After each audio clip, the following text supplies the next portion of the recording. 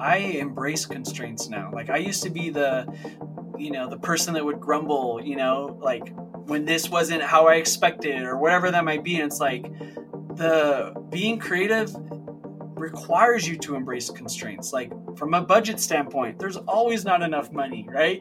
From a time standpoint, there's always not enough time. From an equipment standpoint, right? Like, people, I remember they'll say like, what camera should I get? I want to get into photography. I'm like, you have your iPhone right there. Like, seriously, start with that. Welcome to the We Are Photographers podcast from Creative Live. I'm your host, Kenna Klosterman, bringing you true stories from behind the lens and behind the lives of your favorite photographers, filmmakers, and creative industry game changers. From their struggles to their wins, we get the real human stories about why they do what they do. I believe there is something to learn from everyone's story. Listen, get inspired, and discover why in the end, your creative journey is all worth it.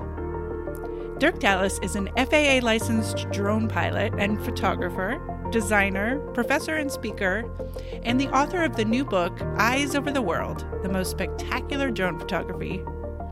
Dirk is known as an early leader in the drone photography movement, having founded From Where I Drone on IG and FromWhereIDrone.com, a leading drone photography and cinematography community and website. He's the host of Adorama TV's web series, From Where I Drone, and an instructor right here on Creative Live. This is We Are Photographers with Dirk Dallas, and this is his story. Dirk Dallas, so fabulous to see you again, and thank you for being here with us on the show. Awesome. Thank you so much. I'm super honored to be here. Thank you. Awesome. Well, I want to start out, we're going to talk about you, we're going to talk about your life and drone photography, but first, because at the time we're recording this, the new book just came out. And so congratulations, first of all. But I want to spend a little bit of time talking about this book. And let's just start with, tell us about the book, and it's not just your imagery. And so, tell us all about it. Absolutely. So as you mentioned, From Where I Drone was a hashtag that I started a long time ago, and we could talk about that if that's interesting to you. But it's since turned into a website and really a curated account on Instagram. And the hashtag now has over 1.3 million uses just on Instagram alone. So not on the other social channels, but the publisher Rizzoli came to me and they asked if I wanted to participate in a book project. And of course, that sounded really interesting to me. I've been approached by a couple other book publishers. Those ones didn't feel right, to be honest with you, but Rizzoli's known for doing really great creative work. They work with photographers and designers and artists. And so it felt like it was going to be a great fit. And so what happens in the process is we were kind of thinking, are we going to do like a drone how-to book? Are we going to mix it in with some cool photos? What are we going to do? And it was like, let's just do what like From Where I Drone is known for, which is highlighting just really beautiful imagery taken with a drone. And so what I did was I started to compile my favorite images that I've seen over the years. And, to be honest with you, I've literally looked at hundreds of thousands of photos, tons of photos. And so to like whittle down my favorite images, the ones I think that are, just really interesting, special for some reason, whatever that may be. And then, go down to like a pool of 1,000 and then to a pool of a few hundred. And then, what we have now is basically almost 200 images. Was super tough, but exciting, fun, draining, all of the above. And so what's represented in this book is a book highlighting work from the community From Where I Drone. And there's over 125 photographers from all over the world. All 7 continents are represented. And so I'm just really excited about it, really happy to let the world know now that it's out. So thanks for being interested. Oh, well, of course. It's I haven't seen it in person, but I have seen, some of the images and such that are online. And it just makes you see and feel differently when you have that different point of view.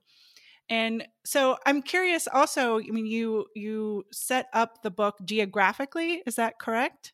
Yeah, so to be honest with you, Kenna, it's like, how do you organize like a book of like 200 images from photographers all over the world, male, female, Australia, South America, right? How do you do that? And so what we ended up landing on was really just a few like distinct categories, which was water, arid, lush, urban, and ice.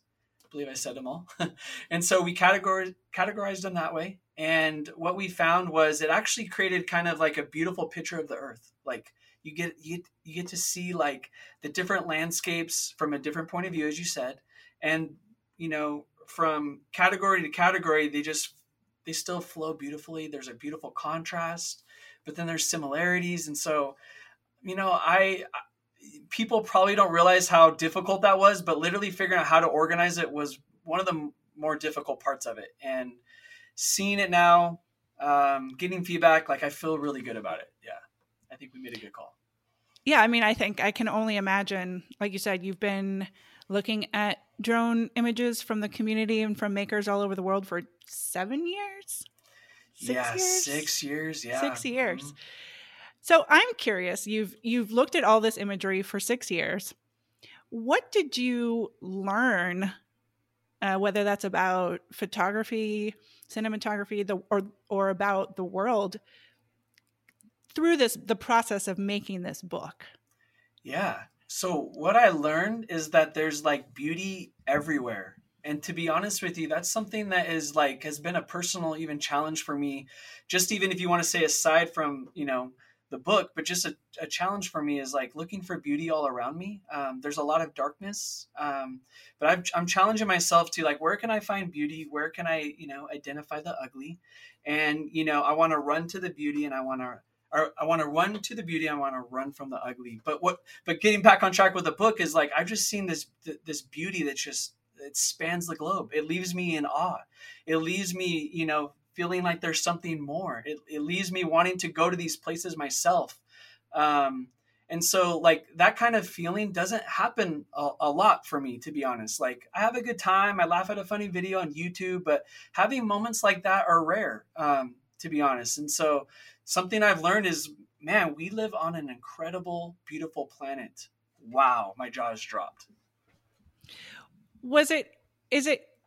I'm curious about, again, the aspect of the globalness of not just the imagery, but of the photographers. Yeah. Were you able to kind of see something different, the different styles, or like learn something about the photographers themselves versus just what we're looking at, or culturally? That's a super interesting question, Kenna. So I guess as I'm just kind of thinking about that, pondering it right now, it definitely has, when I kind of stand back, I see like the great lengths that a lot of, the photographers represent in the book go.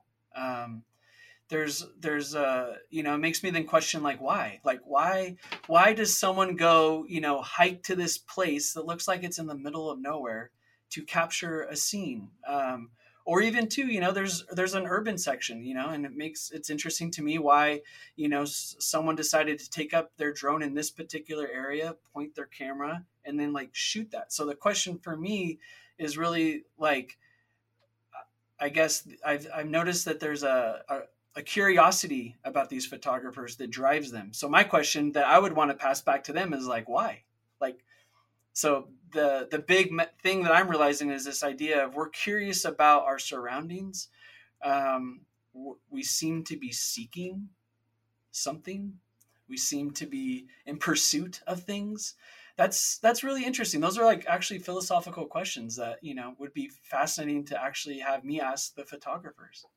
Yeah. Well, there you go. You can go do that. Thank you. I'm going to do an interview. Yeah, there you go. Have a little IG series. I love it. I love it too. So let's dig into that then with you. Let's go back to when you first started doing this type of photography. Because again, you were early days. So tell us about your intro into drones and drone photography. Yeah, so my story, even just with photography, is I actually come from like a video background, and I started doing photography with the first iPhone. And it was because it was a decent camera and I wanted to like practice my framing. And so I would take a picture every day. And at the time, there was no Instagram. So I would upload it to Flickr. And there was a community on there of like iPhone photography and iPhone photographers, I should say. And it was awesome because we were all trying to push the iPhone. Like, how far could you push it? And the biggest compliment at the time would be someone saying, "Hey, what camera did you take that with?" And you're like, "I took it with the phone." And like, that was crazy back then in the early days. But, at the same time, Flickr gave us flack. Like, we would get comments about this not being photography. The phone was not a real camera. And then you contrast that today with like iPhone, or, Apple has the shot on iPhone billboard, like just bam. And like, no one would deny that. Like, it's like, oh my gosh, right? It's crazy how far we've come. But all to say, I was really just getting into photography to practice my eye for cinematography, framing, composition, stuff like that. But then, I downloaded Instagram, 2010. I was actually one of the very early users, like user 4,000, somewhere in there. And I didn't like it, to be honest, because no one was on there. So like no one followed you, no one liked you, no one commented. But then I got really into it after the community started to build. And then fast forward to about 2014, I got, to be honest, a little tired with my photography. I was very comfortable with going down to the beach and shooting the pier at sunset. I knew that would, generate quite a bit of likes. People like that kind of stuff. But to be honest, I was over it. Like, it wasn't interesting to me any longer. And so I needed a new challenge. And I've always actually been interested in like flying RC helicopters and airplanes, but it's a very expensive hobby, to be honest with you. And I would spend so much money repairing things, and it was so hard to actually keep it going. So I ditched that. But then in 2014, I heard about something called a drone, and obviously I was into photography, and I was like, hey, I wonder like if these worlds could actually merge. And so I got a GoPro, stuck it on the drone. My first drone, I take it up in my yard. I look at my neighborhood, and my mind was just blown because I've never seen it like that before, ever. Like, think about that. Like, I've driven in here every day, go to work, come home, go to work, but I've never seen it from that angle, and it just changed everything. It was like, wow, I could actually now go to the beach, shoot the pier, but it's going to be a new challenge. Like, if you think about it, I could walk to the pier and I can like find a bunch of angles. Okay, that's great. But with the drone, it almost feels limitless. Like, I could get a shot 50 feet up, but I could also go 75, or I could go 100, and I could go to the right, to the left, to the front, to the back. So like, talk about like trying to figure out the best angle. And then now I realize that there's all these different, ways to play with perspective, and like, do I show the sky? Do I not? Do I just point straight down and compress everything? And oh my gosh. And I could not find anything at the time that could point me in the direction of how to do this better, because it was so new. No one had books on this. There was no websites. So it was such an exciting time. It was a challenge, because, now we can like actually see what we're shooting on the screen. And back then with the GoPro, I would put that thing in time-lapse mode, which means it would take a picture every 5 seconds. So I would have to fly somewhere and count in my head, like 1, 2, 3, 4, 5, and then be like, all right, I think I got a shot. And then I wouldn't know until I drove back home, popped the card in my computer, and then saw it. So in a weird way, it was sort of like the magic of film. People love talking about the magic of film, like you don't know what you're going to get.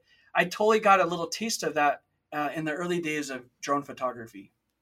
Well, that's exactly what I was just thinking as you were describing that. And it's just so interesting that was, again, like, not just that drone photography is not that old, but even just thinking about Instagram not being that old, and Flickr being the thing versus Instagram, and just how everything, continues to evolve and change in all kinds of ways.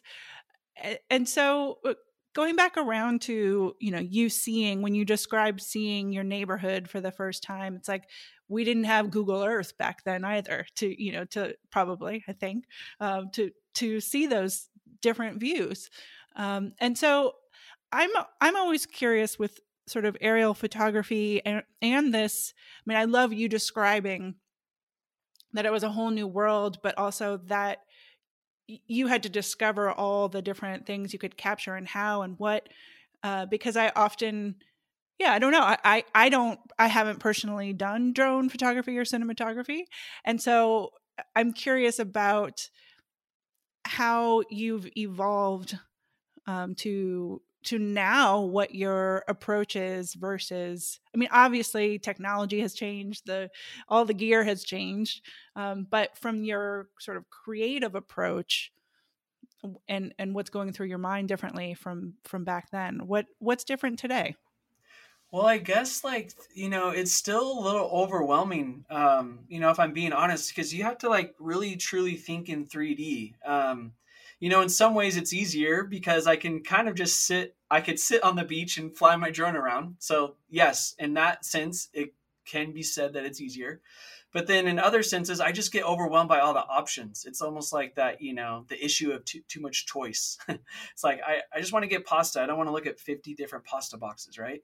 And so, I guess what I've done is I've tried to give myself a little bit of like a limit. So like, typically I might be like, all right, I want to go up and get a shot, and I want to be able to see the horizon and maybe like the clouds and the sun or something like that.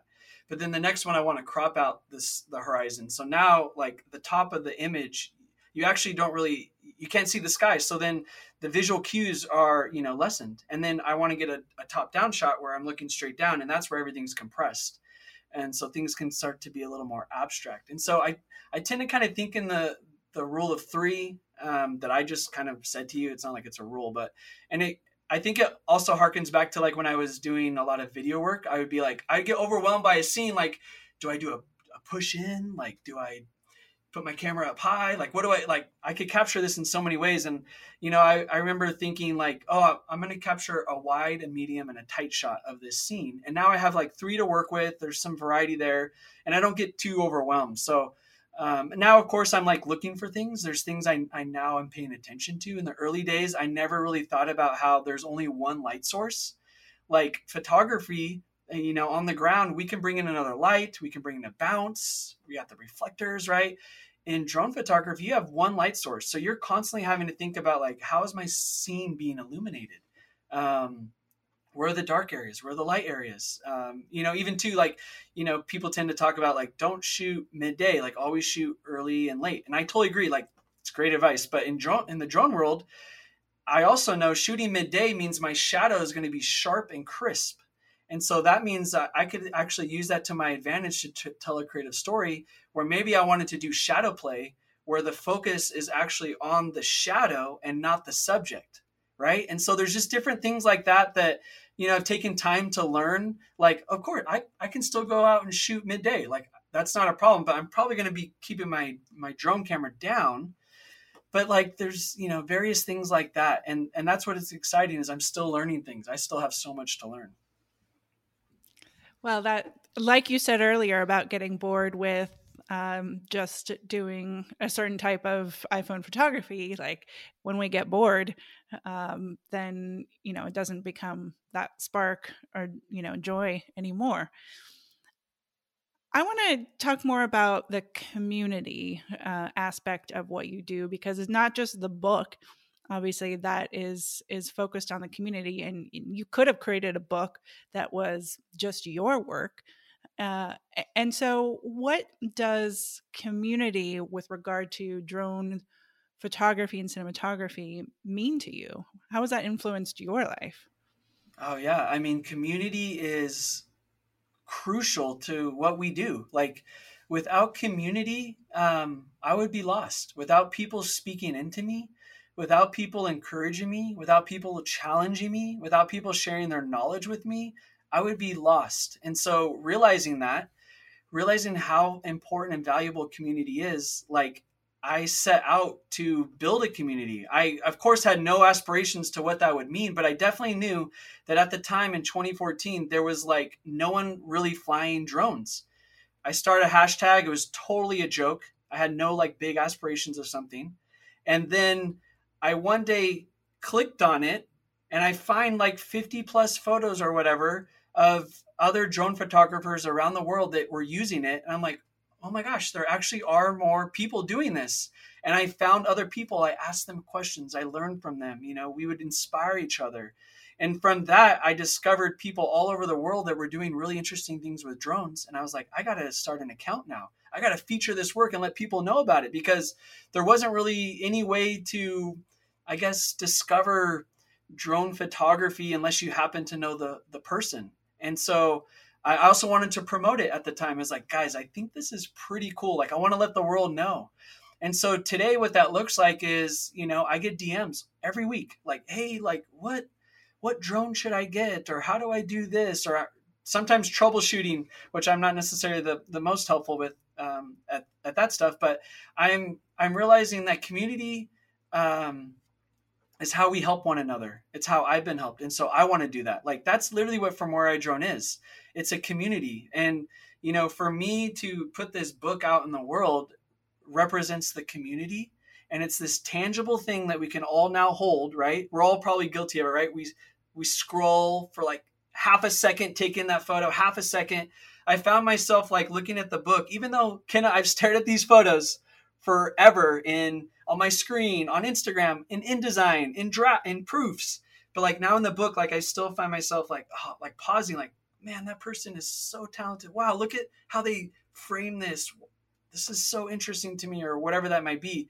And, if From Where I Drone, for whatever reason, were to get the account, deleted from Instagram, or I shut down the website, the book is now an artifact in the world that will forever be here. Like, so even if I go away, like there's this thing that, represents something that I think is beautiful. And, I hope it's inspiring to other people, and I hope they can be proud of it, the photographers that are in it.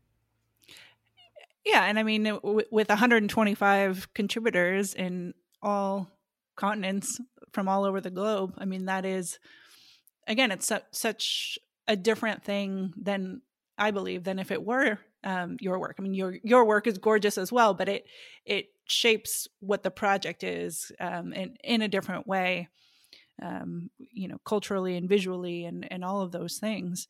You were touching on a bit of and looking at those images in print.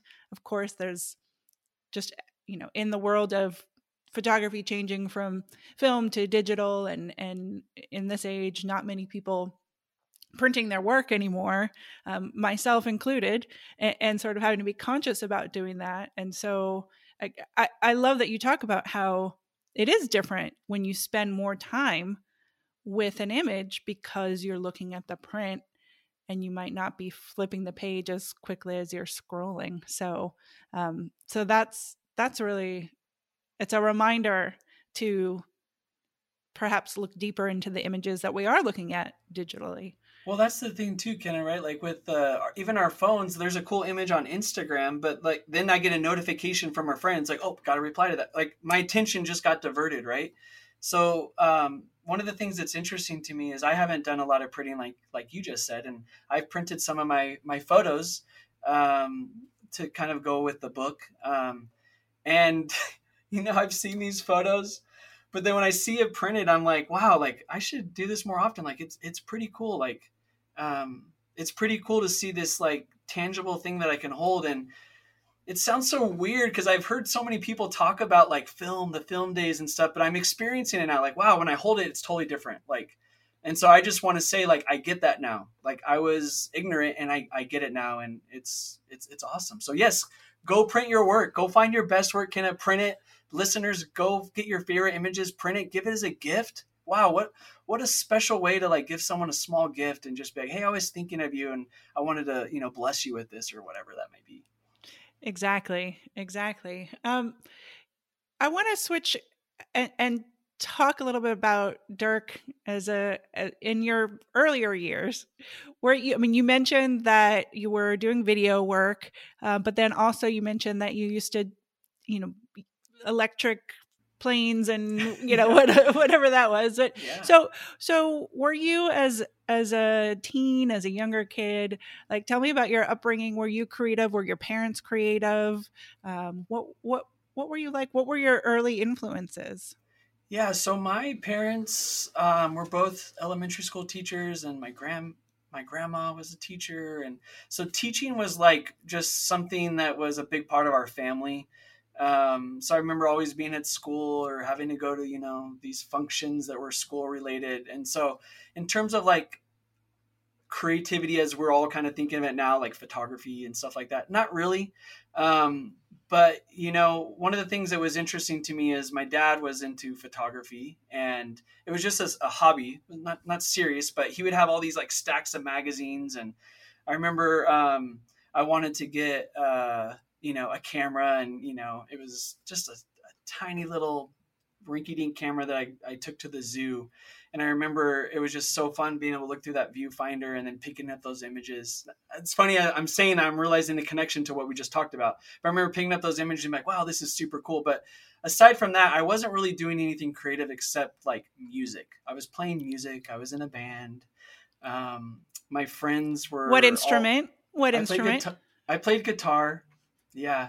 And so I guess as you're making me think about this question, what I will say is, my parents, really my mom especially, would have me try so many things. Like, I think she really helped make me curious. Like, I remember she signed me up as a kid to go take a college cooking class in the summer. Right. And I learned to bake, and that was fine, but I wasn't into it. But then she signed me up to play guitar, and my dad signed me up for soccer and then basketball. So like, I was getting exposed to a lot of things. But around the time when I was in a band, high school, my friends were all like skaters. And, I was a skater. I wasn't great though. And I knew that, but my friends were good. And I remember asking my grandpa, you have this really cool video camera that you only use when you go on a cruise.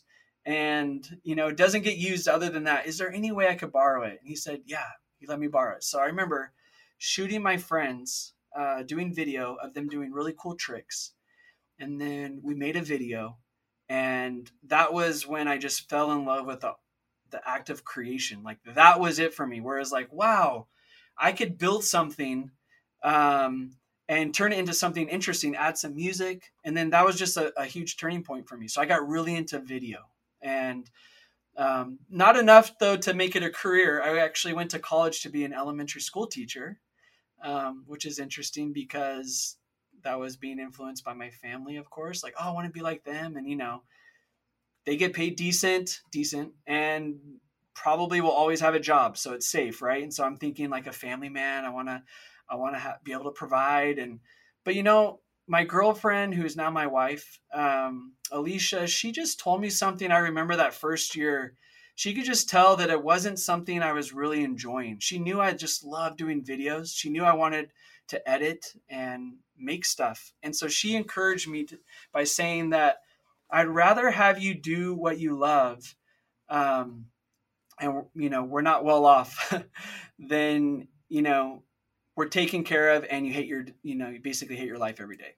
And that was huge for me because it basically validated she wasn't expecting me to do anything specifically. She just wanted me to like kind of follow what I would say is my calling, to be honest. And it's so interesting is all the stories in there have led to me, teaching. So I teach at a university here in Southern California. I've come on Creative Live. I do conferences, I do workshops, and it's like, wow, what a cool way to combine my multiple loves. And it's so awesome to see how things have actually come full circle with teaching. It's just not elementary school. Well, that is the thing. That's it, because you had the intention of teaching always being something in your family that you're exposed to and is important to you, but that sort of realizing that the elementary school part of it wasn't the right part. But again, following your passion and then it leading back to both of those skills. So you're talking about Alicia. You have a beautiful family, father of 4. 4, yes. Yes. How has that influenced the way you approach whether it's your work or the teaching versus traveling more, or what is Dirk the father like? Yeah. Wow. What does family mean to you? Yeah. Great question, Kenna. So I don't know. I mean, can I get a little honest with you? A little real? Yes. Like, well, in the early days of Instagram, I was on Instagram very early, and I got to over time build a following. Um, uh, so over 200,000 followers on Instagram, and I just remember those first couple little early years, like I had, to be honest, an ego problem. I thought I was a big deal. I thought I'm like, gosh, like it's almost like the population of my city is following me. Like, are you kidding me? Like, what? And then, post a photo, get praise. Awesome, so good, love it, blah, blah, blah. And if I'm being honest with you, like that stuff started to go to my head. I thought I was awesome, so good, all those things. And I started to, neglect my family a little bit. I would be consumed with Instagram. I'd be consumed with shooting. I'd be consumed with editing. And I would be, at times ignoring my family, my wife. Never deliberately. I wasn't saying like, oh, I want to ignore them. I want to put them off. It just happened. Like I was consumed. It was fun. It was awesome. And, there was a point where, Alicia and I had a chat, and she basically helped me realize like what I was doing. And it really shook me, because I was like, wow, I don't want you or my daughters to feel like that. And I realized I had to change. I had to really get I had to really get like a proper perspective, like creating, like those things are good. Those things are fun. There's nothing wrong with them in and of themselves, but when they consume you at the expense of other things that are important to you, then maybe it might be, a time for you to step back and reflect a little bit. So for me, what that meant is I really had to figure out like, okay, how can I be a great photographer, but a great husband and a great father and a great neighbor and a great teacher? Like that's one of the things I think that we actually miss so much. Like we hold up these people in such high regard, just to be honest with you, Steve Jobs, I love him. I'm a designer. My degree is in design. I have an MFA in graphic design, and I appreciate design. I love Apple, but Steve Jobs isn't known for being the best boss or the best dad. And that's maybe awkward to say and to hear, and maybe some people think it's blasphemy, but it's like he's an awesome designer at the expense of what though? Like I'm really concerned with how the whole me. Like photography is great. I love it. From Where I Drone's great. I love it. The book is cool, but like there's so much more of who I am. Like I'm concerned with making all of me great if I can. Like how can I be all of those things to the best of my ability? So I've really like have tried to strive for excellence. Like as I've come to this realization, like how can I be excellent in this, excellent in this, excellent in this? And it's hard. I'm not saying it's easy, but I'm mindful of it now. And, that's taken putting up safeguards. Like I need to safeguard my time. Like if I'm always on my phone, then my kids will never get my attention. So, okay, what am I going to do? Well, maybe I need to block out times of day. Like when I come home, I put my phone in the study, and then we eat, we play a game, we go on a walk, we clean up, we do bath, we read, the kids go to bed. And then maybe now I post. And so sometimes people say like, why do you always like post around 9:00? Is that like the magic Instagram hour? And I'm like, to be honest with you, that's like my kids went to bed and my family has been taken care of for this point in time. Now I have a moment to post or something. So yeah, that's a little bit how I view things, if I'm just being honest with you.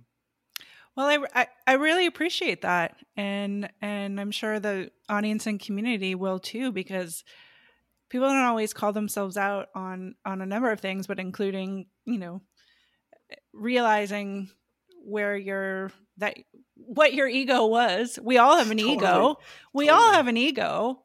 I mean, that's part of being human, but it's figuring out that our ego is not who we are as a person, and finding what is the most important to us, and then giving our time and space to that. So thank you, Alicia, for calling you out on that. First of all. Hey man, I agree. Yes. So good. But the fact that you were able to recognize that and then make changes, I think is the beautiful thing. I mean, again, I was watching your Instagram stories the day that your book came out, and just the adorable, your kids making signs for you and, and baking. And it was like clearly, so much love for you as a father. So I don't know. Yeah. I always love to find out about people's families and how they do prioritize, um, Yes. with art, with running a business, with being an educator. Totally. All of the things.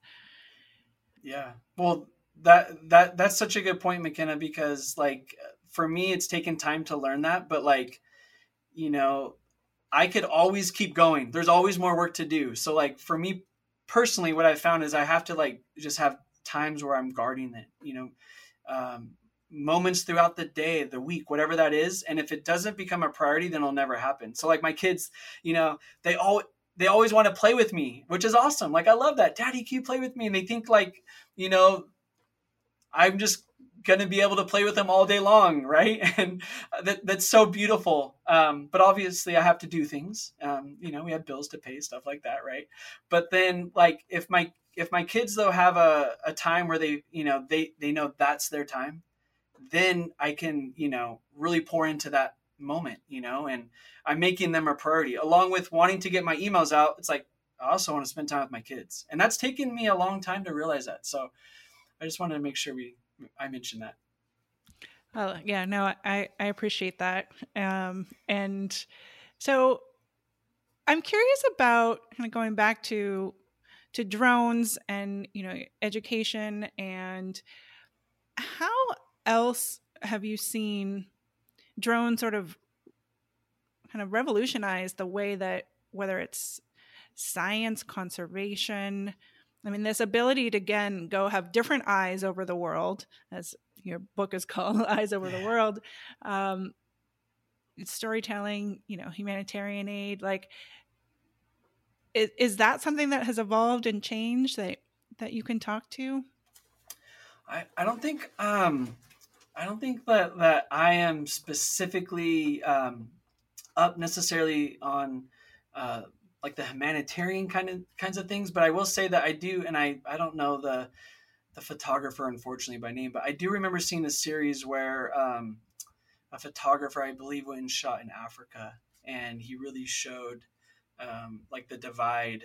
He took his drone up, and on the right was like the lush green, ritzy neighborhood, and then there was a wall, and then on that side was the slums essentially. And I remember thinking that was a profound image, because it said what the article, it's like it visually told what you could have read. And so that profoundly like affected me. And then I remember too, and I think it was the New York Times, they went to somewhere out in the desert, I don't know, maybe Palm Springs or something like that, and then they were showing like the divide between these lush communities and then like the desert, and it was something about like water conservation or maybe something like that. And those things were really interesting to me. But if I'm being honest with you, I'm not as up to date on things in that sphere. Well, it just going back to, again, just the way that we can see things differently, and Yeah. getting that, like you said, I can, just you describing those images, I can imagine Yeah. how it would look differently from above, just like, as we see images from space and everything, looks different, different from above. And so this kind of ability to, I always like to think about, how can photography change the world, and whether that's on an individual level of somebody being moved by a beautiful image, or sort of on this bigger global scale of enabling change, at whatever cultural, societal, what have you. So then I hadn't really thought about, well, can aerial photography change the world in a different way? Oh yeah. So it's just interesting to think well, about. and as you're saying that, like, it changes us because we're seeing, like, I mean, I've been to Palm Springs a ton of times, but I've never considered, the image that I saw, and that spoke to me profoundly. Like, that was visual communication. And so had an effect on me. And, actually, I'm not, I guess I said I'm not really well versed or know too much about those types of things, but like I think a lot about water conservation, if I'm being honest. Like, even, from the small thing of like, how much plastic am I using, right? Like, so I know these things affect me, and can it change me? Yes. Like, it makes me think about water usage. And being in SoCal, like, am I going to have some, crazy garden that requires all of this, water? I mean, I don't know. Like, I'm not saying anything about anyone necessarily. I'm just saying, like, it's makes me think, though. Like, before, I don't know how much I would have thought about stuff. I'm like, oh, I like it, I'm just gonna do it. But now I'm like, oh, like, well, what does this mean for this? What does this mean for that? Like, these are questions directly inspired by things I read, but also things I see. Right. Right. And I think going back to the beginning of the conversation and just kind of pondering the why, and the curiosity that drives us as creators or photographers, or now image seekers from above. But yeah, it's asking questions that are more than just about creating the art itself. So Yes. I've heard you talk about constraints, and like the fact that constraints can help somebody be more creative, or because like you were talking about earlier, if like everything is a possibility, then it's hard to know what to do. Or so Yes.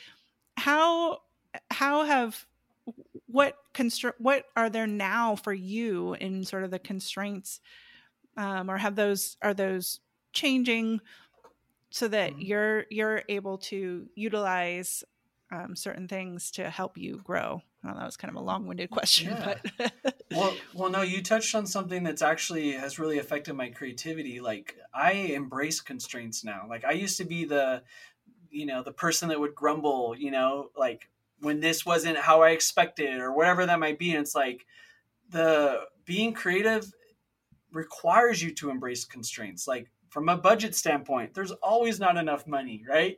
From a time standpoint, there's always not enough time.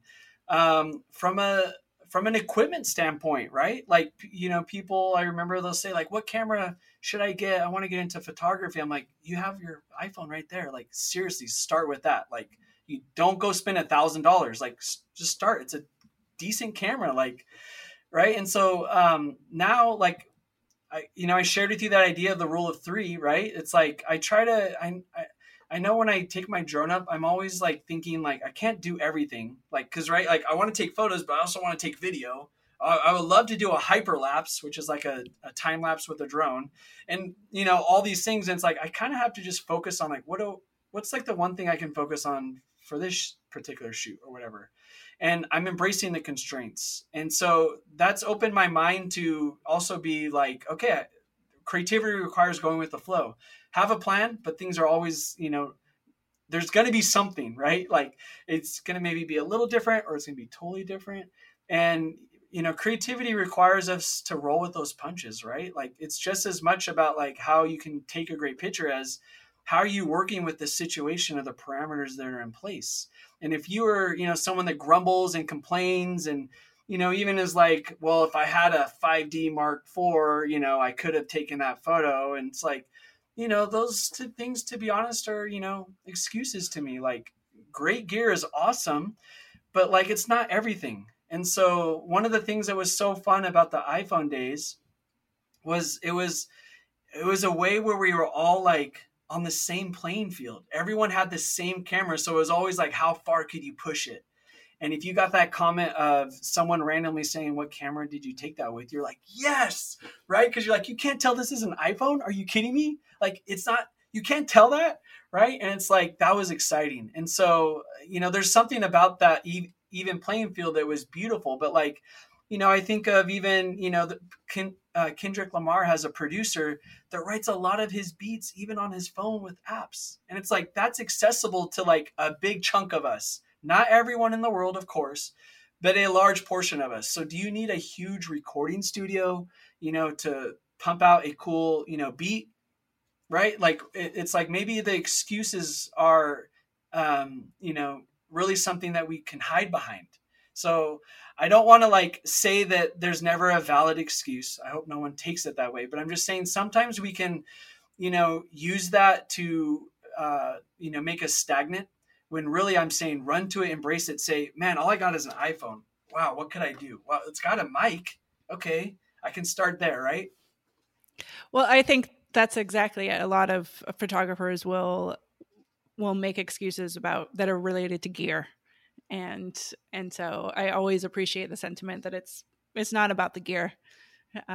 You know, it's who we are as people and communicating the stories we want to tell, and you can do that, like you said, through whatever, you know, whatever it is that you have in, and solving those challenges in whatever way represents you.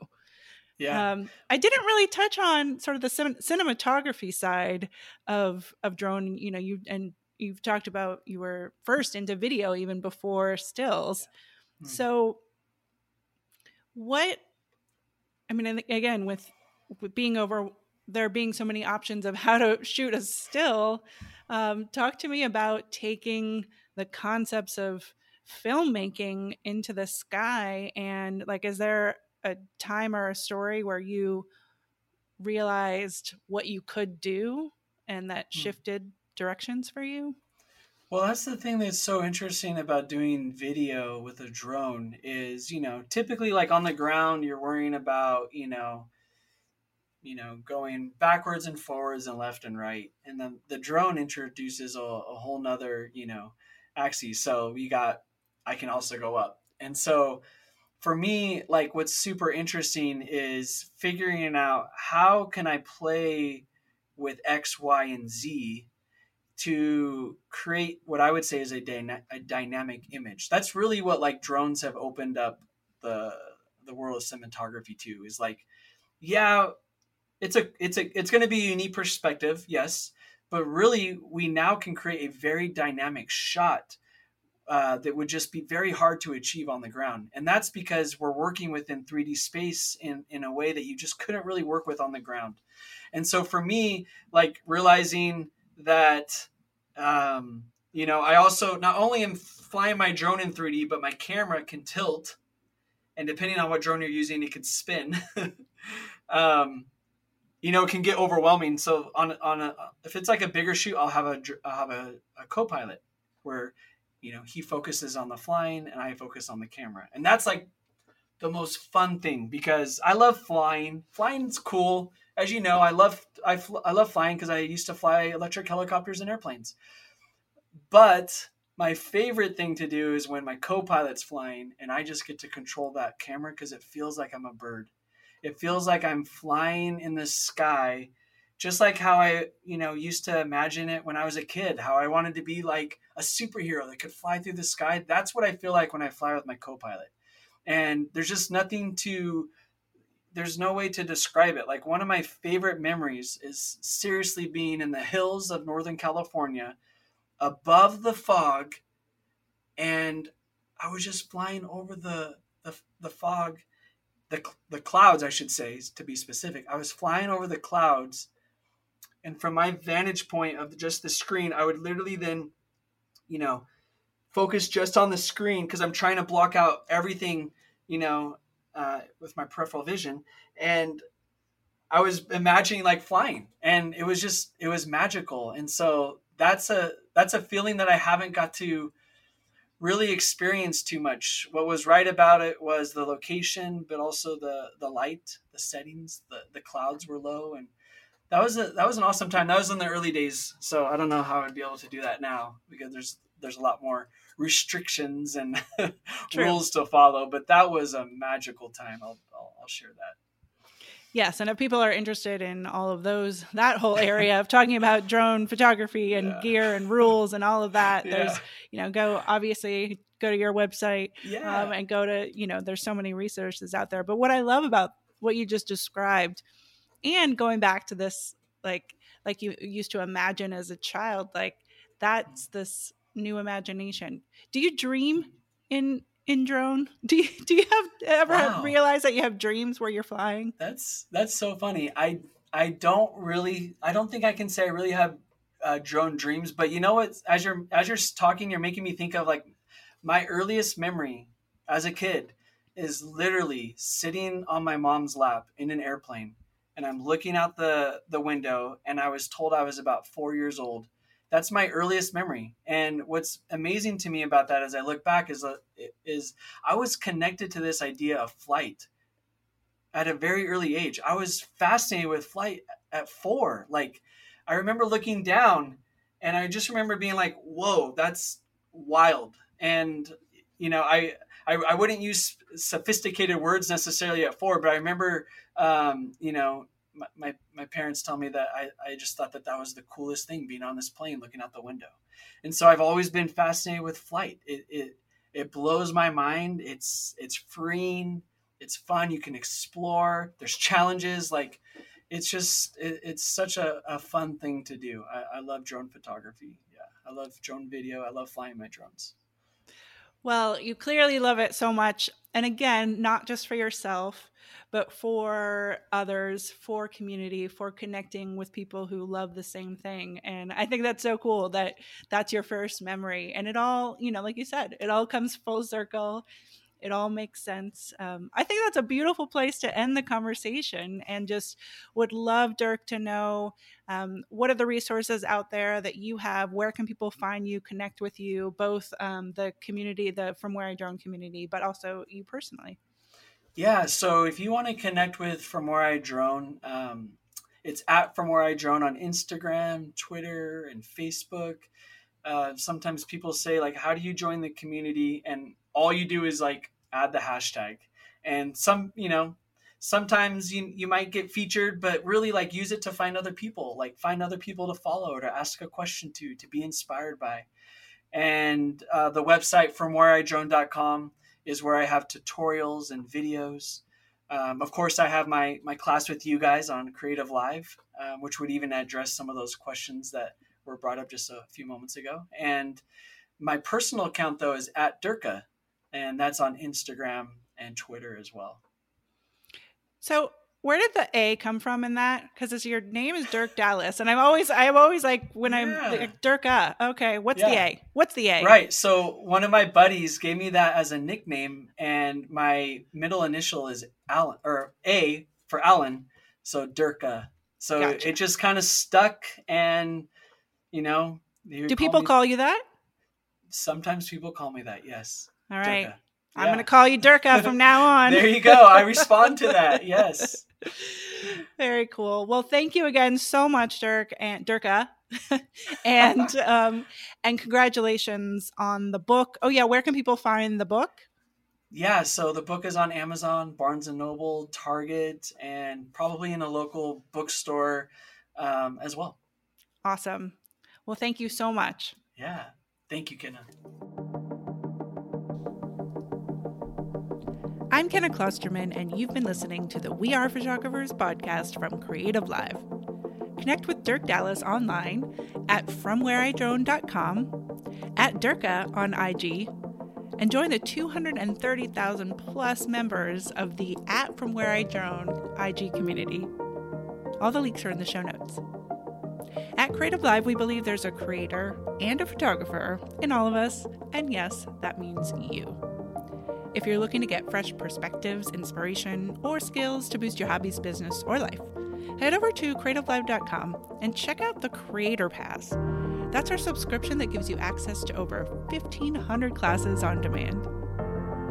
If you haven't already, be sure to subscribe, rate, and review We Are Photographers wherever it is you listen to podcasts. We'd love to hear from you, and a 5-star review goes a long way. And if you like this episode, tell someone about it. Word of mouth is the best way for us to reach more creators just like you. You can stay up to date with everything happening at Creative Live by following us on social media at Creative Live everywhere. And I'm at Kenna Klosterman on Instagram and at Kenna K Photo on Twitter. Send me a message so we can connect too. Thank you again to Dirk Dallas, and I'll see you all next week for another episode of We Are Photographers.